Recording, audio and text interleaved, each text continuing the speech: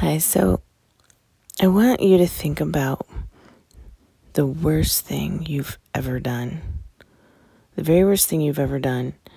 And I want you to think about how you might have done it more than once, maybe a bunch of times. Maybe you've done it for years and you got away with it, but it's really bad and you know it. But you've gotten away with it for a long time. Just picture this. Picture that for years, the very worst thing that you've ever done. And some of us might have to dig through some layers of pride to really remember what that is, but really, really bad. Once you know what that thing is, I want you to picture yourself standing in a line because you've gotten caught. You've gotten caught. And what you're going to have to do is pay your debts to society. You're going to have to pay for your crimes. And it might not even be a crime, but it's just something bad, something that was yucky towards yourself or other people, right? You're standing in line with your hands tied, ready to pay the price. They're going to hang you on a cross for what you've done. They're going to hang you there. And so you're standing in the line and you're thinking about what that's going to feel like. Maybe you're feeling terrified, scared, sorry, sad, feeling like it's too harsh of a punishment.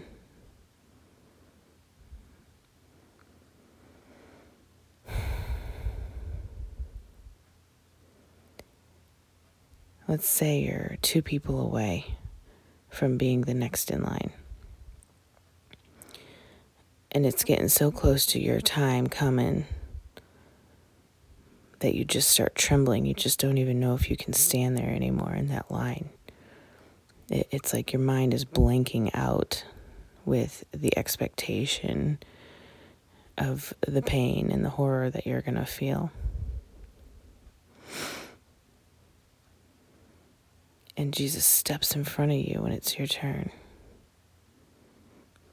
This guy, this human appearing guy, he says, actually, I'm going to take their place. I'm going to take her place. Yeah, I know what she's done. I'm going to take his place. Yeah, I know what he's done. But I don't want her to be afraid anymore. I don't want him to be afraid anymore. Because I love her. I love him. Just leave her be. Let her go. I'll hang on the cross for her. Can anyone fathom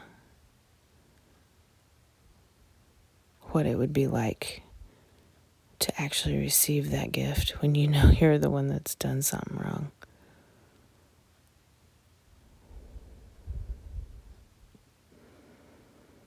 Can anyone tell me that they would feel arrogant or proud of themselves or spiritually high or anything like that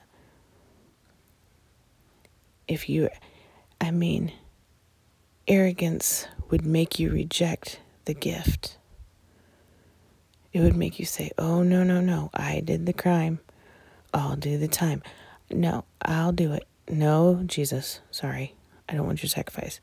That's what arrogance would do to you in that moment. And now you get to deal with the pain. And I guarantee you, if you would push him aside and say, I'll pay the price, I did it, while you were being brutally hung on a cross, nails, ropes, it wouldn't even matter. It would hurt so bad, it's crazy. You'd be on that cross thinking, maybe I should have let him do this. Because some people's minds have literally gone insane, like they've snapped, trying to cope with trauma and pain of torture and abuse. And that's what you would be shoving Jesus aside for, so that you can be tortured and you can be abused because you are too arrogant to fall at his feet in gratitude. If he'd step in front of you in line and say, I'll go, because I don't want them to be afraid anymore. I don't want them to feel the pain of their own sin. I love them too much.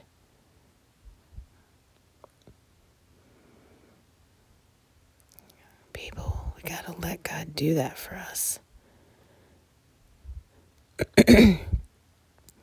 There is nothing about that would not be completely humbling, undeserved, beautiful. I mean, can you imagine doing anything but just wanting to just melt into it? I mean, how can you even fathom how undeserved and beautiful that would be? And like a child, just say yes.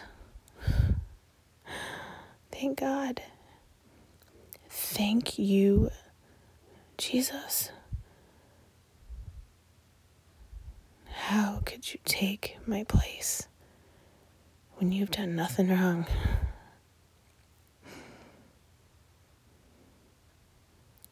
But if you accept him, and I don't mean accept him like you hear in church, oh, accept Jesus into your heart. Nope. I'm talking about really accept the gift of him sacrificing himself. You step out of line and you watch the Lamb because he's perfect. And you spend the rest of your life serving his cause because you know what it's like to be in that beautiful place of letting him literally take your place. Not just the weight of your burden, but literally your death sentence for the worst thing you've ever done.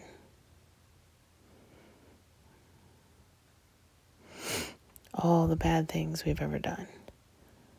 So many of us go through life thinking, what do I need him for? Oh, he died for me on the cross. Well, I wasn't going to die, whatever. Yes, you were. Yes, you were. You just weren't going to find out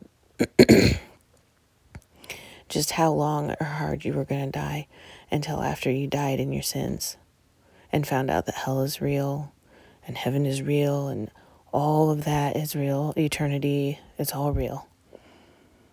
And you wish you would have listened. And I hope you listen now. Because when people say Jesus loves you or God is love,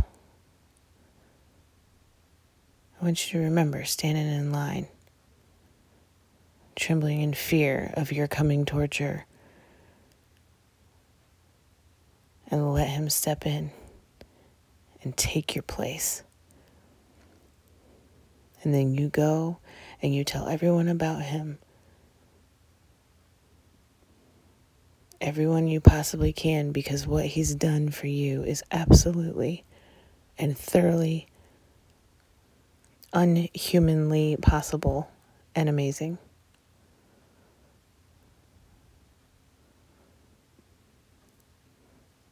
This is what he's showed me to drive it home, just how much is chalked with love. Undeserved love. And with even a stitch of pride in the way, you can't accept it. You can't accept how beautiful it is. Fall at his feet and say, yes, please do. Because I'm tired of being scared.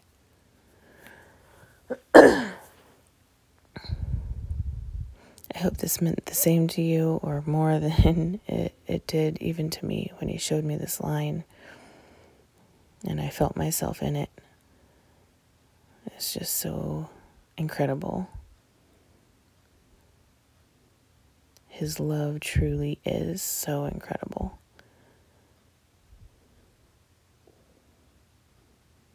What it takes for us to actually attain it is just to humble ourselves enough to tell him we want it, we need it. And he'll do it gladly. That's it for this time, guys. Thanks.